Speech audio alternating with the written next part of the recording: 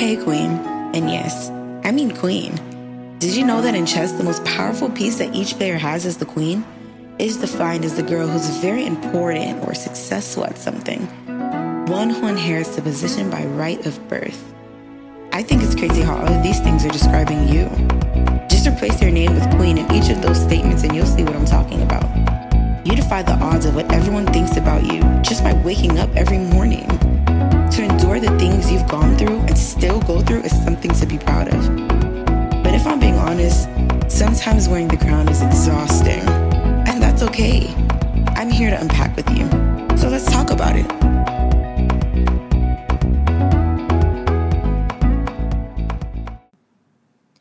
Dear Queen Crew, I was about to come on here and say something completely different than what I was about to say right now, which is exactly what happened last week. So if this happens again next week, I'll see a pattern I was not ready for. Anyways, I was having a conversation with someone a few days ago. They were really excited about the new season coming out, but when they heard it, they said, "You're not doing story times anymore?" And I was like, "I did do a story time." And then they was like, "Yeah, you did, but you didn't say story time like you usually do." Okay, guys, if you feel like that, I apologize. This one's for you. Story time. So, remember I said I wasn't planning on this, so bear with me. There was this one girl, and we're just going to call her Jessica. Jessica was around a lot. She was in the same community as me. We knew the same people. We were kind of in the same friend group. She was always around. I always saw her, but we never spoke to each other. And for a long time, I thought that she had a problem with me. I felt like she had a problem with me. I would catch her looking at me up and down, easing me. You know, I never really said anything about it because I'm not a fighter. I'm sorry. I guess you can call me one of those pretty girls. I guess I have a tomboy side, but it doesn't deal with fighting. Fighting is not my thing. And she looks like a fighter. Like she would happily fight me.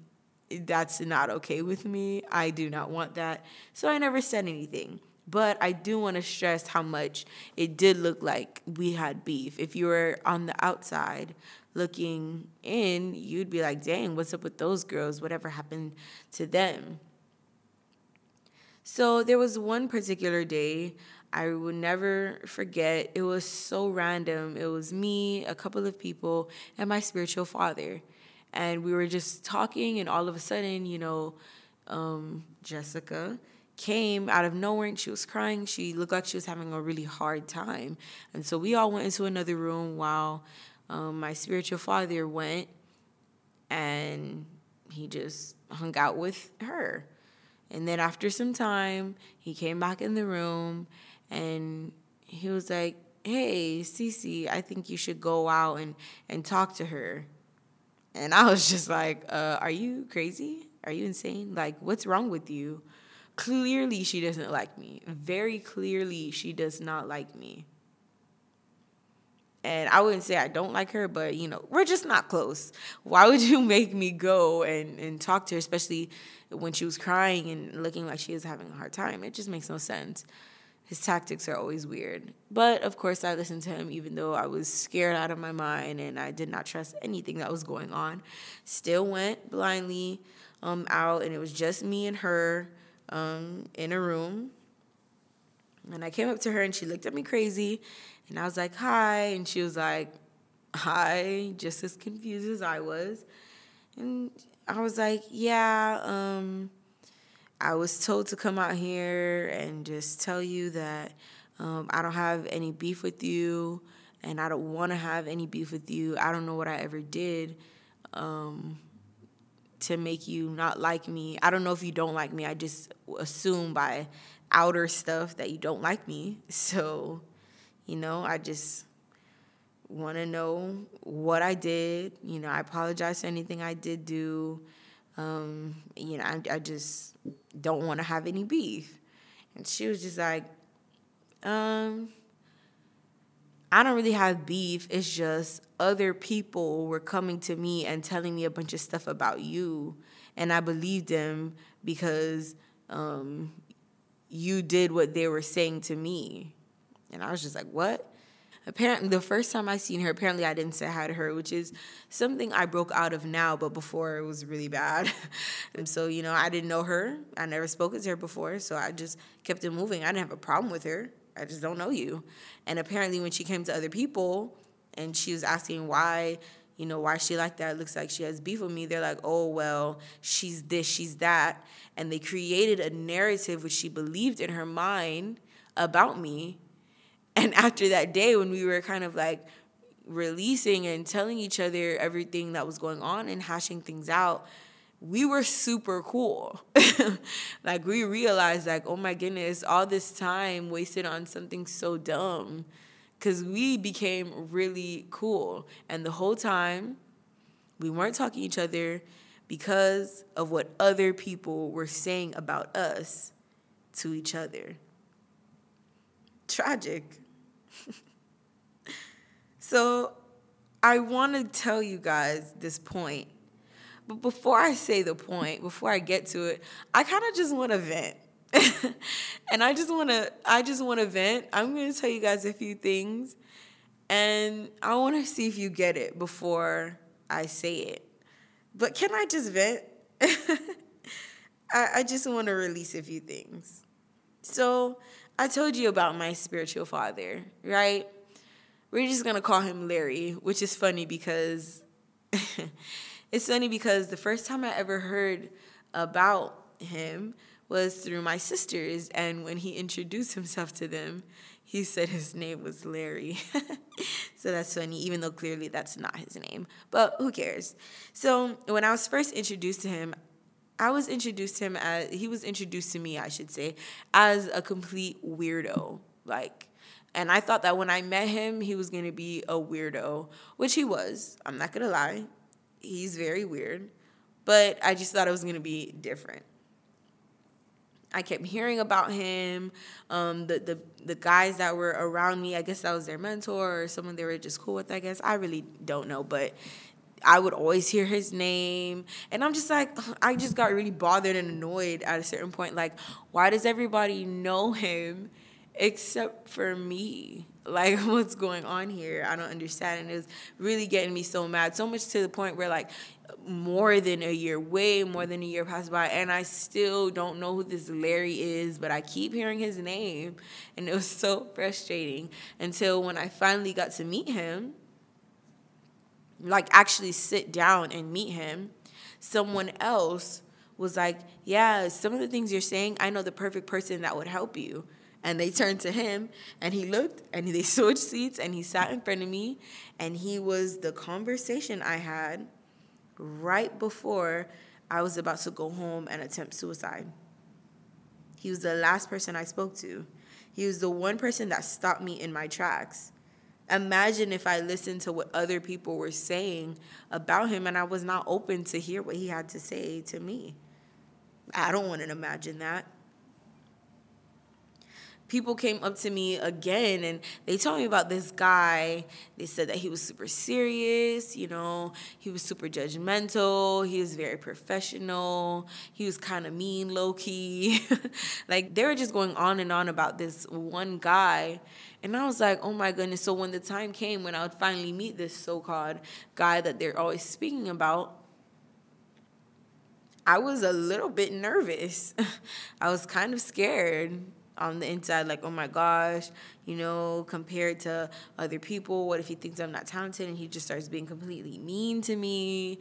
He is serious. I don't see myself as serious. Maybe other people do, but I don't take a lot of things serious, okay? I laugh a lot at situations, at myself. I'll be having conversations and I'll be laughing, probably looking crazy, like, why is this girl laughing in the corner?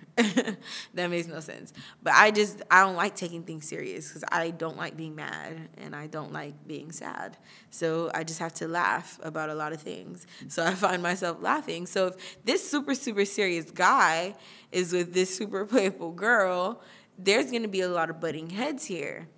and it just wasn't going to work out. Come to find out, I meet this guy, and he's the most playful, encouraging person I know. Like, he's just all around great. Like, he's a great person to be around.